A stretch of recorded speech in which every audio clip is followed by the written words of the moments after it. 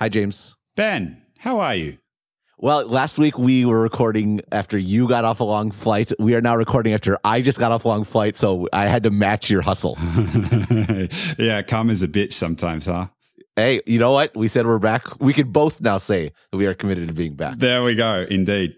So this week was interesting. As I mentioned in my daily update yesterday, I was actually in the States. I had a few personal things to attend to, and it worked out that Microsoft was holding an event this week for a number of journalists that I was able to sort of tie the two together. It's like this big game of Jenga. Whenever I need to go back to the States, I try to see how many things I can pack into that trip as possible.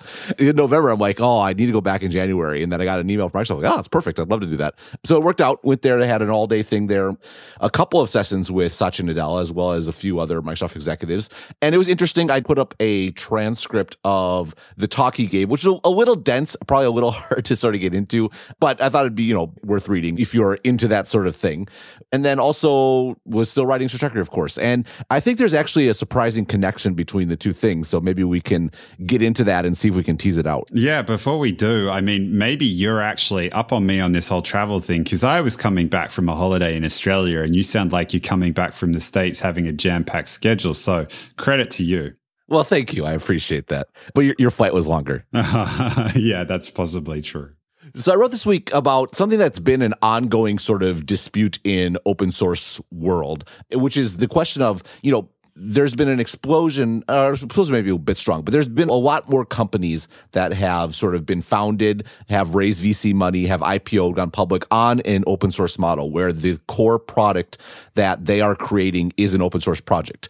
And the way they make money, is they're selling something alongside with it. Now, it could be sort of like services. That was the old school sort of Red Hat idea. It could be additional tools and software around it that make the software, much easier to use.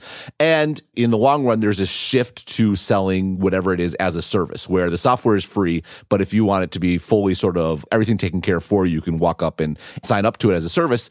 And the reason why I decided to write about this week was there was an announcement that Amazon announced a new database, which was called DocumentDB, and then in parentheses said with MongoDB compatibility, which is to say it was not a MongoDB database, MongoDB being a NoSQL database that is kind of suited to large amounts of both structured and unstructured data that you kind of need to serve horizontally, like broadly. Think for web applications that are serving a huge amount of users and spread out sort of all over the world. And the traditional sort of MySQL databases have a harder time with those sort of workloads. Anyhow, it's been a very popular and successful product, and the company around it has offered a free version called the community version under a very restrictive license called the AGPL that, like the GPL on which it is based, basically if you make any changes, you have to release all those changes to the public. But a limit of the GPL is when you actually download the software or offer it for download, that those things are triggered.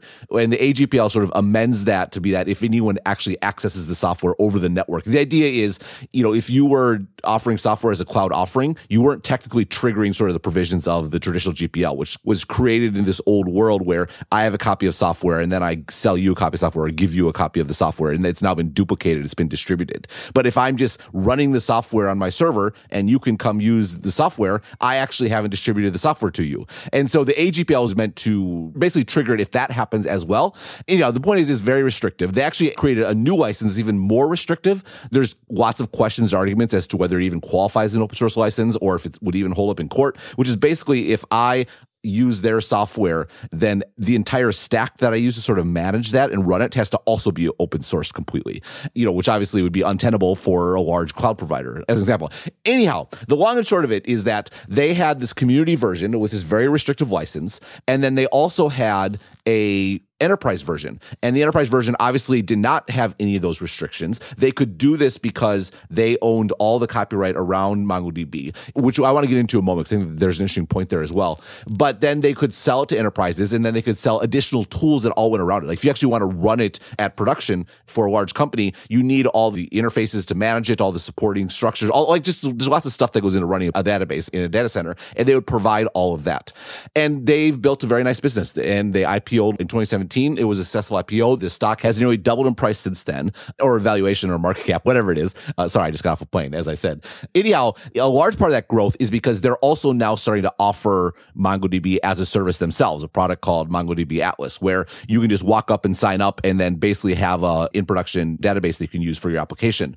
Meanwhile, though, Amazon comes along and they are now offering their own version. But because the only way for Amazon to get the software outside of paying a license, which, Amazon at scale does not want to do, and because the open source version had this very sort of restrictive license on it, they basically rewrote it, or they took the API and are offering their own version. And they're saying if you use, before the version 3.6, it should mostly run on Amazon. There's certain caveats where it does and doesn't, which I'm sure MongoDB is happy to tell you about. But the idea is if you're a large enterprise and you've been running a MongoDB installation and you want to move to the cloud as you're moving all sorts of your other stuff to the cloud, well, sure, you could go with MongoDB and have sort of a custom relative to the rest of your setup cloud provider to run your database, or you're moving everything else to AWS. Why not just run it on AWS as well and have everything all in one place? And this is driving a lot of angst sort of in the open source world, which is we kind of got this cool new model where open source projects could not just be sort of developed by hobbyists or people in their free time or people supported by foundations or grants or whatever it might be, but actually like getting VC money. And VC makes so much sense for software because, software is a lot of work up front to sort of monetize in the long run. And, you can monetize it with these new models. And if Amazon's coming along and basically leveraging their massive scale and what they're selling to enterprises, which is the sort of reliability and scalability and all those things that Amazon offers, is that business model going away? Are we losing what seemed to be a workable business model for open source? And that'd be a bummer, frankly. It'd be a bummer for everyone. It'd be a bummer for Amazon if they started losing these sort of products. And that question of, is there a real problem here, was sort of the point of what I want to get into. Sorry, that was a very long overview. No, it was, but it was super helpful. There are three things I think I want to pick up on in what you said. The first is it's so interesting how they've used the extension of the GPL, the GNU public license, as almost like a version of freemium for SaaS, but when the software is pointing out as opposed to pointing in. Like you think about a product like Slack, where you can download it and try it amongst your team and use it. And if it's helpful and you want the archives, you decide you want to pay for it. Given it's facing out rather than in, and the restrictions then around if it's accessed, you then have to open up any changes. And there's even more restrictive license or more extreme version of this license where if you use it, you have to make sure the rest of your open source stack or the rest of your stack is opened up. It's such an interesting twist on the freemium model for B2B, and the distinction between you have to update the source and release it if that software is downloaded versus you have to release that source if the software is accessed just speaks to how much software has changed and how the nature in which we change and use software in this SaaS model has changed so much since the GPL was first ideated back with Richard Stallman back in the days when he was riling against Windows. Yeah, and the last version of GPL was 2007. 2007 was also the year that AWS was founded, right? And so you can see the sort of disconnect there. But, it's interesting. I don't want to get too much into the politics and questions of open source. I'm sure I'd get a lot wrong. And then also, I try to avoid political and holy wars in general. But, I think there's lots of folks that don't necessarily think that's a problem or that the GPL is perfectly suitable for what it is. And if you're offering it as a service, that's your prerogative. It's one of the four freedoms of software, which is that you can use the software as you see fit. And that the AGPL is already sort of a bit dodgy. And then this new sort of server-side license or whatever that MongoDB created is really infringing. It's trying to control what people can do with software, which is a violation of sort of the freedom of open source. So there's all sort of controversy here, which I actually don't want to get too much into. It's really interesting because a lot of people were tying together this recent license shift that they did away from the AGPL to their new own license that was even more restrictive, and then to Amazon doing this. But Amazon, I'm sure, has been working on this for a long time. The AGPL was already plenty restrictive for Amazon to be motivated to figure out a way to go around it. And I think a counterexample is Redis Labs. So Redis is another database. Redis is a database that runs in memory, so it's super fast and super performant. And Redis Labs created integrated Redis with a BSD style license, which basically is the most liberal, the most permissive sort of open source license there is, which basically says, here's the source code, do with it what you want. If you want to, change it up and resell it, if you want to do whatever, you're not sort of compelled to do anything. And in this case, guess what Amazon offers? AWS Redis, which is basically the exact same code because they can, right? The license allows them to do it. And in this case, Redis, now they have modules. Redis Labs has modules that sort of work with Redis, and they've tried to do their own different sort of license, an Apache license, but with a extra clause called a commons clause that basically says you have to pay us if you run this as a service, which again is a ton of controversy because like that doesn't seem like an open source license because it's not. And so, there's all these sorts of weird sort of things around licensing going on, but the long and short of it is that you sort of hinted at this in your comments that for a lot of these companies, particularly the sort of VC founded, looking to make money companies, open source is a lot less about the old school sort of community driven development model than it is being a marketing tool. And by a marketing tool, I mean, not just that people like it because it's open source, but it's a freemium model. You're exactly right. It's super easy to download. It's to try. You can look under the covers. You can figure stuff out. You can change stuff around, understand how it works, try to tie it in with your stuff. And then if you want to move forward, then you're limited legally, but you can obviously get a license from MongoDB or from Redis or whatever it might be to use it in production. And I think this is an important shift. And I mentioned the thing about MongoDB having sort of full copyright control. Like they have full copyright control because they don't accept contributions to the project unless the copyright is assigned to them, right? It's very clear who owns and who is in charge of MongoDB. And was it an open source project? Yes, but it's a very different flavor of open source project than before. And I think what you mentioned about the freemium aspect of it is exactly right. You framed the end of your introduction, the context setting, by saying people are getting concerned about the future of open source given the way Amazon's swooping in and undercutting that business model. And on one hand, I absolutely see that. On the other hand, what you just said then about open source being a marketing tool is something that gives me a little bit of hope. It's not necessarily marketing in terms of direct response marketing, which it feels like is more the model that MongoDB or Redis are using, but it's the type of marketing that's saying, I'm a good corporate citizen.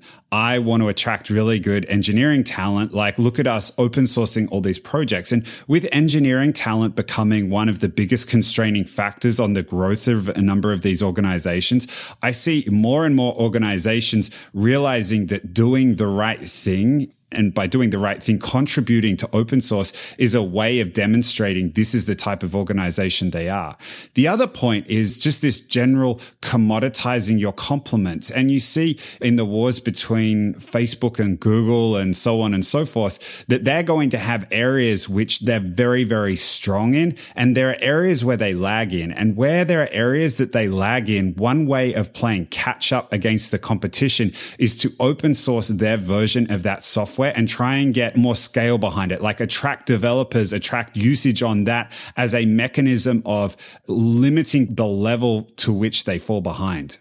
I think there's a few things going on there in what you said, which is for sure a very sustainable open source model is the companies that monetize somewhere else and then offer up portions of what they do as an open source framework. So a classic example, and one of the most successful recent open source projects is Kubernetes, which is from Google. It's basically container software that's based on Google's sort of internal container model, which they've been doing for a long time. And it's become this really thriving community that is very much a community project in the best sense of the word. At its foundation is the fact that it was in Google's interest to, one, they built the software for themselves first, or at least a version of it, and they sort of recreated it as an open source version. But then also Google has a strategic imperative to have Kubernetes widely used and out there, because the promise of containers is the fact you can move easily from sort of one cloud provider to another because it's all self-contained, which in Google's world, where they're a challenger to AWS's dominance, that's a very good thing. There's lots of other projects like this. Another interesting one that very much fits in your discussion of commoditizing your compliments was Facebook, and this is actually several years ago, did the Open Compute Project, which the idea was to open source all the components that go into running a data center. And in that case, again, they were trying to catch up with large companies, Google in particular, that had these huge infrastructure advantages. And basically, by trying to open source all the components from router software to management to all the sorts of things, it's a way to catch up. It's like taking modularization to the extreme where we bring everything to bear. Twitter has several open source projects. Twitter Bootstrap, your basic website is built on this framework from Twitter. Almost all of them are. It's just like sort of something that everyone uses. Uber has one, the name of which escapes me, that is widely used. In all these cases, it's also not just a competitive thing. It's really the case that if this isn't a differentiator for a business, but it's a necessary component for a business, then getting more people working on it, more people using it, increasing the ecosystem around all these things ends up benefiting us in the long run. It's not even just we want to be attractive to engineers. There's real benefits to development that come from open source, and it makes perfect sense to sort of take advantage of those. Now, I would set those all on one side, all the sort of corporate open source projects where the open source project is not where they make their money. And I think there is a special case for companies like MongoDB, like Redis Labs, where their core product on which they seek to make money is open source. That's something that it was becoming increasingly viable in a world of selling to enterprise where you could make money doing that. The big question going forward is, can you still sort of balance those two things? Can you literally make money off of something that is free in a world where monetization is increasingly moving to the cloud? Yeah. And this is the challenge of Amazon, which is given the way that the usage of software is evolving inside of enterprises, the way to do it is as a service. And you make the point in your article that one of the big areas for growth for MongoDB is their Atlas product, which is offering it as a service. The challenge is they are trying to sell to the same developers that probably have a whole bunch of stuff already on Amazon. And yeah, the MongoDB version is more up to date. The latest versions, there's features that are continuing to be developed, all the benefits of the SaaS model. The question is, there is a developer productivity and developer convenience, for want of a better word, almost developer laziness, depending on how important that specific component is, where they're just like, well, it's a checkbox in the Amazon screen where I can just turn this on and the billing's all there and it's already an approved vendor and I don't have to set up accounts and I just want to get this thing to work. Like, I'm just going to check it and be done with it. And it's this integration that Amazon is offering where it's this one-stop shop and everything just kind of works together that becomes very hard to compete with. So you remind me of that old saying, no one got fired for buying IBM. I think there's an aspect in the cloud where no one got fired for renting from AWS, as it were. And, the things you mentioned about like opening purchase orders and adding a new vendor to the system, like those are real obstacles. But there's sort of a bigger picture here that I've been thinking about, and I'm still not quite sure what I think, to be frank. And, there's this idea about software as a service, how it's really changed IT. And where it used to be that for software, like software that people actually used, there was a big advantage towards already being in the data center, right? So if you're Microsoft and people have Exchange, well, maybe then you'll use SharePoint for your file sharing because, it's sort of all integrated and built in. And yeah, maybe no one likes SharePoint, but it's easier once you're already sort of halfway down that road. And a big way that the cloud has really upset the enterprise market and really changed things is the degree to which it's so much easier to try out and incorporate new software as a service applications. So Box can come in and they don't need to do a big systems integration and come in and install stuff on the data center and all those sorts of things. And it's created an environment where it's more viable to be a single product company because the cloud abstracts away so much of the complexity that drove IT departments towards being, biased towards a single vendor. Right, exactly. And what I'm very curious about is something like MongoDB or Redis, for example, is very different than like Box or Slack, right? It's not final software that normal people, for excuse the term, are sort of using, right? It's infrastructure. It's stuff that developers are using. And that's why the open source model is so effective. It's not just they like it because it's open source. It's that if you're sort of figuring out you want to use sort of a new database, you need to be able to sort of get into the guts and be able to work with the code itself. So they kind of have to be open source in that regard if they're going to get traction, if they're going to get people using it. And it's almost as if, yes, it was a challenge getting into the data center before, but at the end of the day, yes, the data center moved very slow in sort of adding on new components, but there was sort of teams and stuff in place that were equipped to do that. Oh, wait, we're going to put in a new database here in our servers or whatever it is. It's going to be MongoDB, and we're going to make that investment, and we think it's going to pay off, and all these sorts of things. Whereas if you're going completely with the public cloud to deal with multiple providers, where yes, we have most of our stuff in AWS, but we're going to also have part of our infrastructure on MongoDB Atlas, which, by the way, sits on top of AWS or Azure. You can choose, but it's a different interface. It's a different control panel. It's a different billing system. It's almost like the infrastructure portion of enterprise software is going in the opposite direction of user-facing software. Where user-facing software, it's easier than ever to have tons of products from tons of companies, whereas the bias in infrastructure software is to centralize and only pay one, as opposed to like paying multiple ones. So I understand it's like a bullwhip effect where initially you started out with a very big bias towards single vendor, but the problem was most of that single vendor software sucked. And then the public cloud created this flourishing ecosystem for specialized providers to emerge. What I don't think people were expecting was those single vendors have now turned around and become such lethal competitors and so customer focused, particularly Amazon, that they're effectively replicating, not quite as well as, but to a good enough extent, a lot of these infrastructure products that this flourishing ecosystem was providing. And actually the parallel that I see here is actually similar to what happened in terms of buying stuff on the consumer web. There is something to that, but I'm almost drawing a slightly different distinction, which is that the forces governing user-facing software, like SaaS, basically software as a service, are different than the forces governing infrastructure software. If you talk about as a service, there's infrastructure as a service, platform as a service, and software as a service. For simplicity, let's talk about software versus infrastructure. Infrastructure is no end user is facing it. It's like you buy compute, you buy storage, you buy database, and you build software on top of that. So all these SaaS companies are built on top of infrastructure, and a lot of them are infrastructure as a service companies. And in a value chain, right? We've talked about how things shift and integrations shift, and like you squeeze one part of the balloon and there goes the other part of the balloon. And it kind of feels like in the old world, the back-end server world, where sort of every company had its own back-end, the squeeze was at the user level, where the employees in a company, most of what they used was from Microsoft, for example, or they're running web apps, and all the line of business apps were built using Microsoft APIs. And Microsoft just dominated that user layer. And then in the back room, there was more sort of diversity. You might have an Oracle database, you might have an SAP ERP system, you might have Microsoft Exchange. You actually bought arguably from more vendors in the back end, whereas the people actually using the software mostly just lived in a Microsoft world, up and down.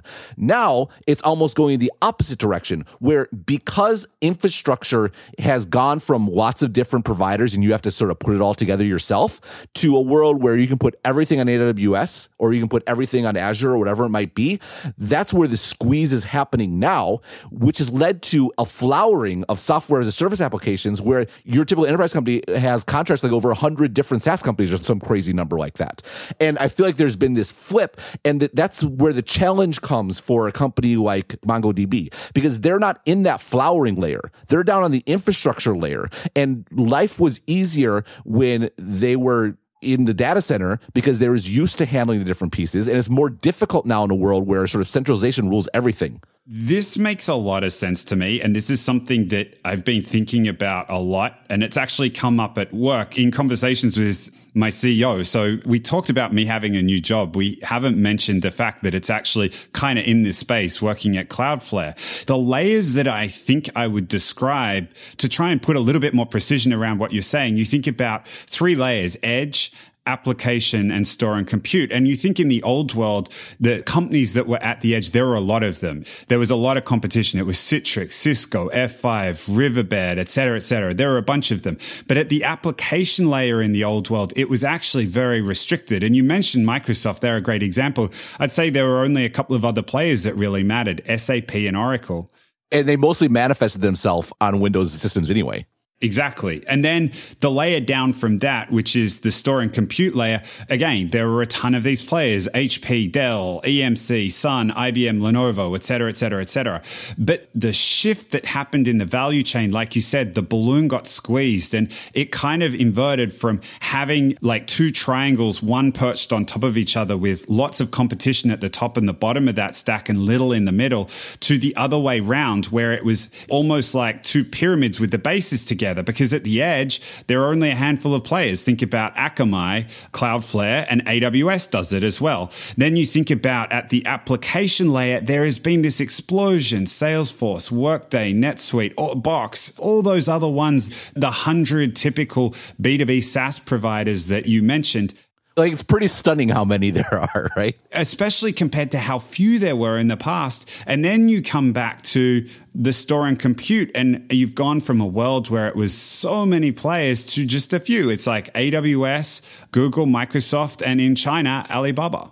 I mentioned how many applications there are, but when you just said, yeah, there's only a few, I think that's related, right? There's an aspect where there's so much centralization in a couple of these areas that allows for that much more of a flourishing sort of in one place. And whereas you talk about the pyramids and the triangles, those triangles used to be skinnier back in the day, right? Now they're kind of like really fat and they go down to really sharp points. And that's exactly it. This is one where the podcast before I wrote the article have been really helpful, because this was the piece I was trying to get at in that article, which is the challenge for MongoDB. And to be clear, MongoDB itself is doing quite well. Like, the Atlas product is growing. It's growing very rapidly. I wrote more about it in a daily update this week. It's more a question of what about the companies that come after MongoDB? Is it going to be something that VCs want to invest in infrastructure, for example, when the obvious way to monetize the infrastructure is to run it as a service? But when you're running it as a service, you're really swimming against, some serious current, flying against some big headwinds. I mean, how many sort of terrible analogies can I come up with? But you get the idea. I think it's going to be pretty challenging. I think MongoDB, to the extent their service is successful, it was successful in large part because they were able to build their company first in that old world, where in the data center, there was a lot more opportunity to have lots of different products in there. And in this new world, it's going to be harder and harder for the next open source company to sort of get the level of traction necessary without sort of giving away the family jewels, as it were, to the cloud providers. Yeah. And also, if you're a VC and you start to see this happening and you start to see that this company is having to rely on the cloud providers to provide the service, it means that the economics of something like MongoDB providing the software as a service is dictated by the economics of the infrastructure providers sitting underneath. And the infrastructure providers are obviously going to have better economics for themselves than they are for their customers. And so it's going to become harder and harder for these guys to compete if they try and offer a service further up the stack. Right. That's exactly right. And so MongoDB's bet is that their software is going to be that much better because, Amazon's fundamentally limited. It's a compatibility sort of thing. It's built on something else. And so maybe just MongoDB on MongoDB Atlas is going to be that much better, and they will succeed in that way. But the other challenge, though, is if you want to build that from scratch where you're going to have something better and different, are you going to ever get the traction necessary that you need to? Whereas Redis has the opposite problem. Like, Amazon is running an up-to-date version of Redis because it's completely open source with a BSD license, but that means their monetization challenges are even more extreme. But that's a way to get lots of traction. So you get lots of people using your sort of product. And there's this real tension between taking advantage of the sort of, again, people in open source will be mad at us, but I think you're right, the sort of freemium advantages, the marketing advantages of open source, of getting lots of people to try your product and use it, when that comes with a real fundamental trade-off in your long-term sort of monetization. And again, that's always been the case with open source. But I think the world of selling to enterprises, there was a lot more room to sort of pull off these models. And I'm a little more, or maybe a lot more, dubious about that in the long run in sort of the cloud world. It's really hard to argue with that. And what's more is, once you start injecting doubt into whether did they only manage to get to where they are because they got in before the barn door closed, you don't want to be the VC throwing money at that. Once that doubt starts emerging, the money starts drying up, and then it becomes even harder for these companies to get off the ground. Right. And so we'll see what happens. I just think the world of where you're investing in MongoDB a decade ago versus the world where there's a new company today, it just feels like it's a lot different of a world. And that doesn't mean open source is going anywhere. Like open source is here to stay. Like the economic imperative drives towards open source because software is free. It's infinitely reproducible, right? And there's always going to be that aspect to it. And there's always going to be people that care. There's always going to be the sort of the community aspects of open source. There's always going to be corporate open source, which is the commoditizing the compliments aspect. And again, it's not just a driving down prices. There's real benefits to developing with an open source model. And so it's not going anywhere. What this article is about specifically was this VC driven world of open source companies where the product is open source. And I feel like that's a world that might have peaked. We'll see.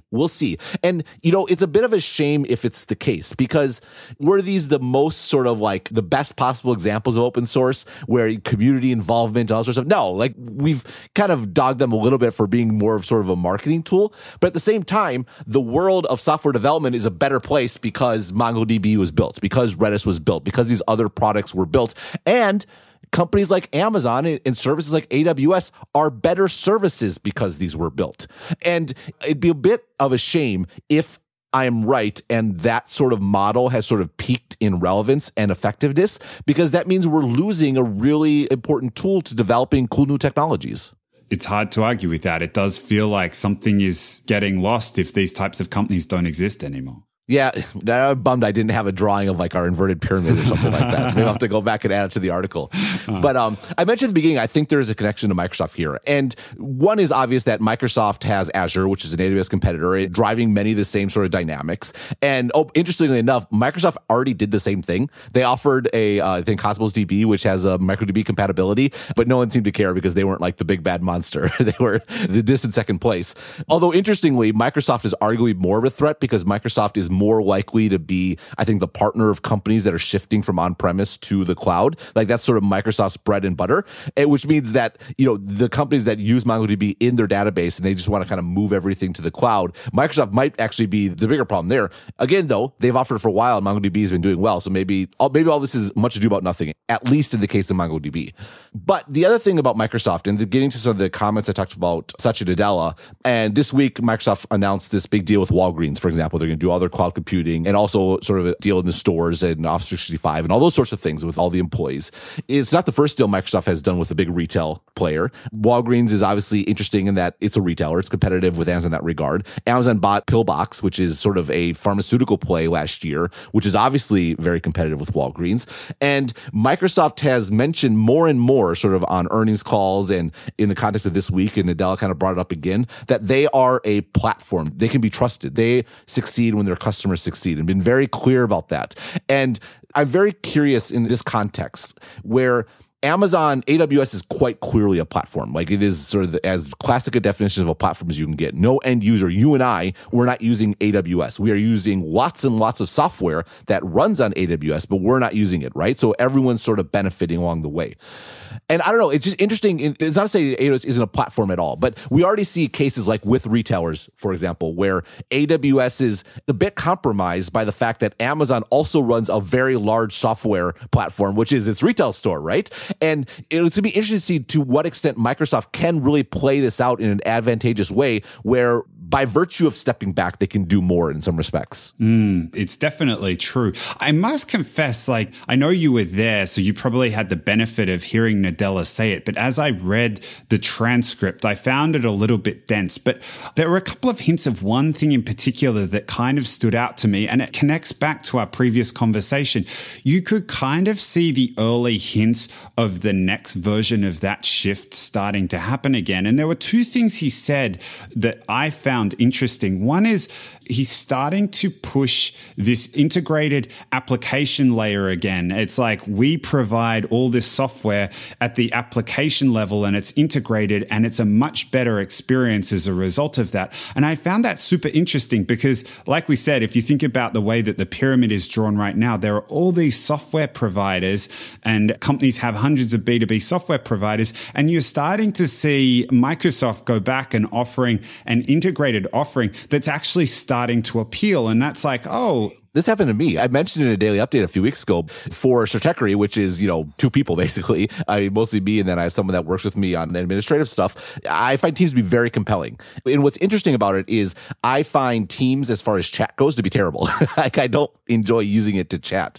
But it turns out I didn't actually need a chat client per se. What I needed was I know where to find everything, which is where I go there and I know where to find the files. And I can find the associated sort of like to-do lists. I can find, conversation around whatever's going on in that case, whether it be accounting or taxes or legal things, whatever it might be. And Teams actually does that pretty well. It has channels like you think about Slack, but in a channel, for example, there's a files tab, which is the list of all the files that are associated with that particular channel. And that files tab is actually SharePoint. Like, I can't believe it that I'm actually using SharePoint. It was like who would have thought?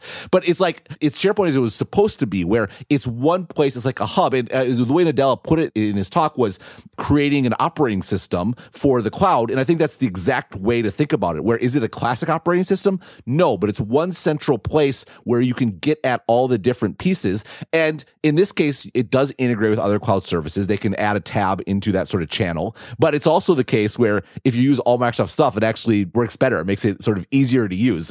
So, sorry, that was sort of a brief aside, but I think gets at what you were talking about. It does. And that's at the application level. The other hint that he gave at it was actually up the stack at the edge level and starting to talk about how the edge is going to become so important for businesses. And you think about how we've had these waves of paradigms and how they're tied together at the demand and supply level in terms of, like, you had the desktop computer associated with the mainframe, and then you start to see the shift towards cloud computing and mobile and all the data that's been unlocked, how it gets served and how it gets consumed. These paradigms go hand in hand, and starting to think about the next wave of that, all these IoT devices that are going to be coming online. Like, you think about self-driving cars or putting more intelligence down into factories and stuff like that. And the amount of data that will just be generated is going to be too much to be uploaded and then re-downloaded to the cloud and processed in the cloud. And oftentimes it might be too slow. I think another example he gave is like predictive maintenance. Like, you want to know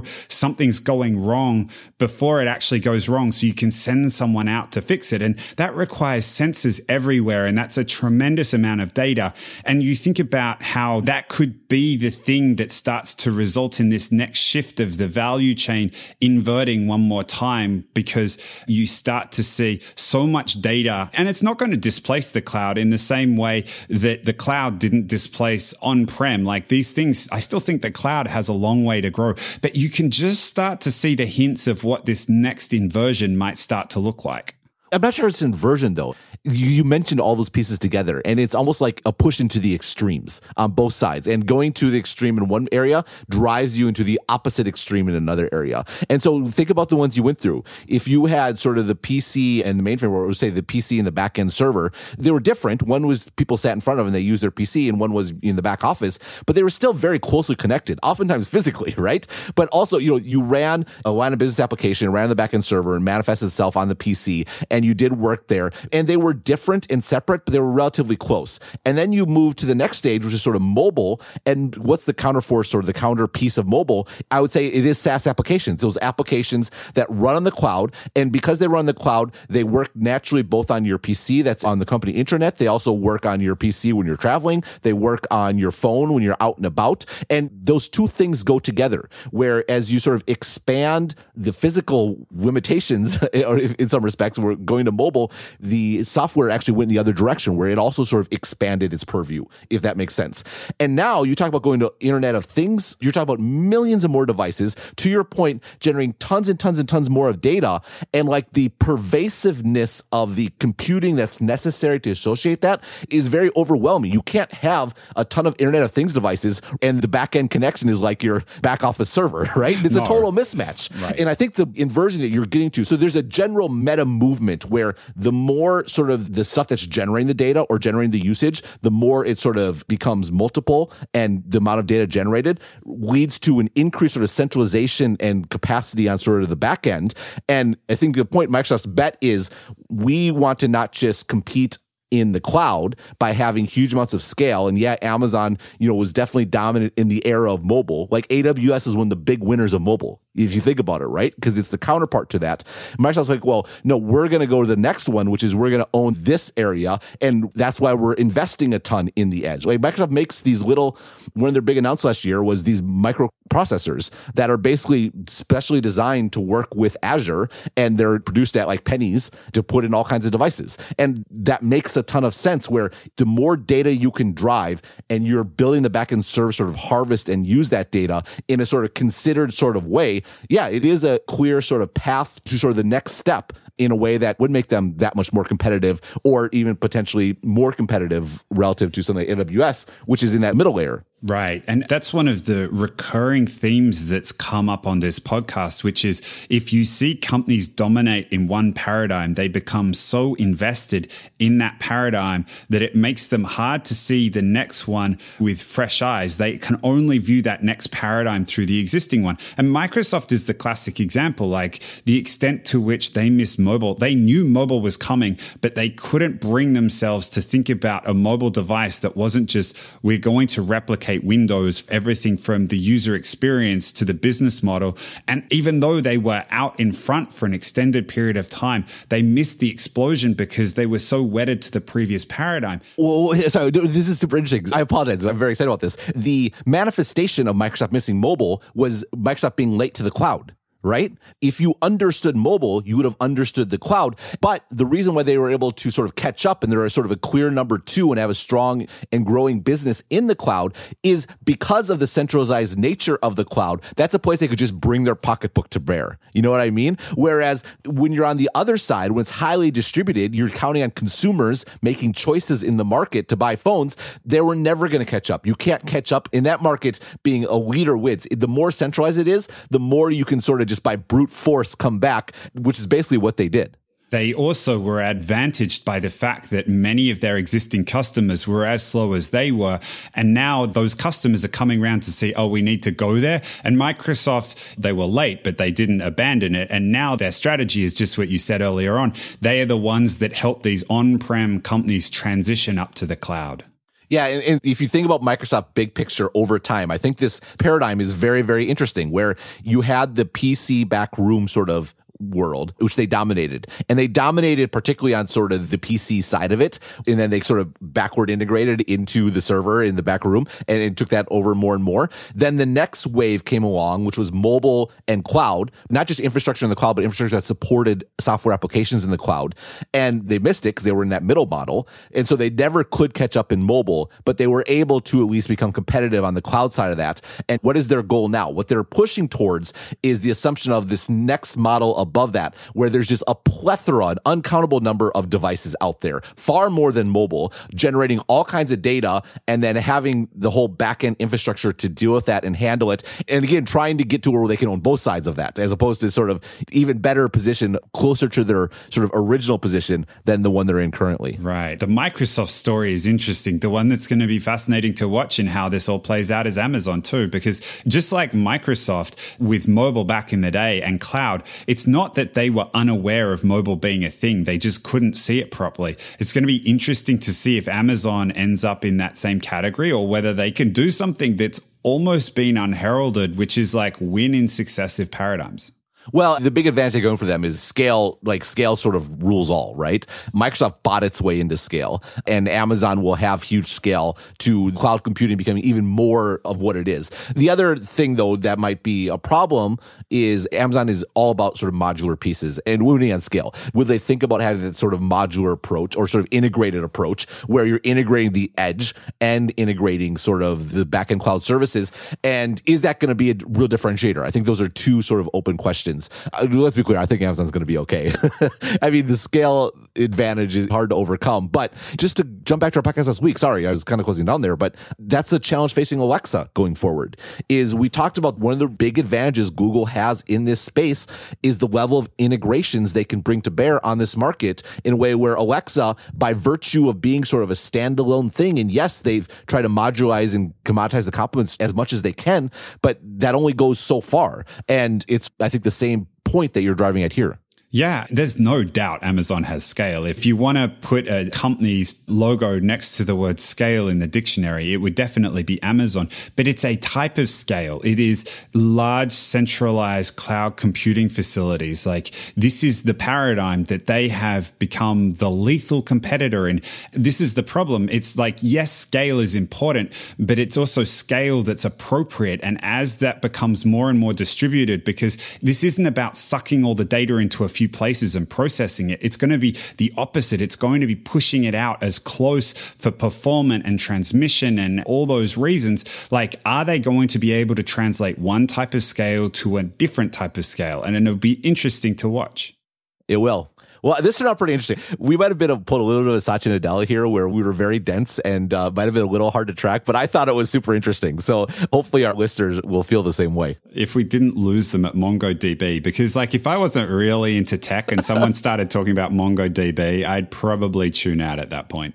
Yeah, it's a challenge to write all this stuff. Well, I was writing that article. It took me a long time to sort of get it out, just in part because there was something on the tip of my brain that I wanted to get at, and we sort of got at it in this podcast, which is that inversion between sort of where the competition is happening in the enterprise sort of stack.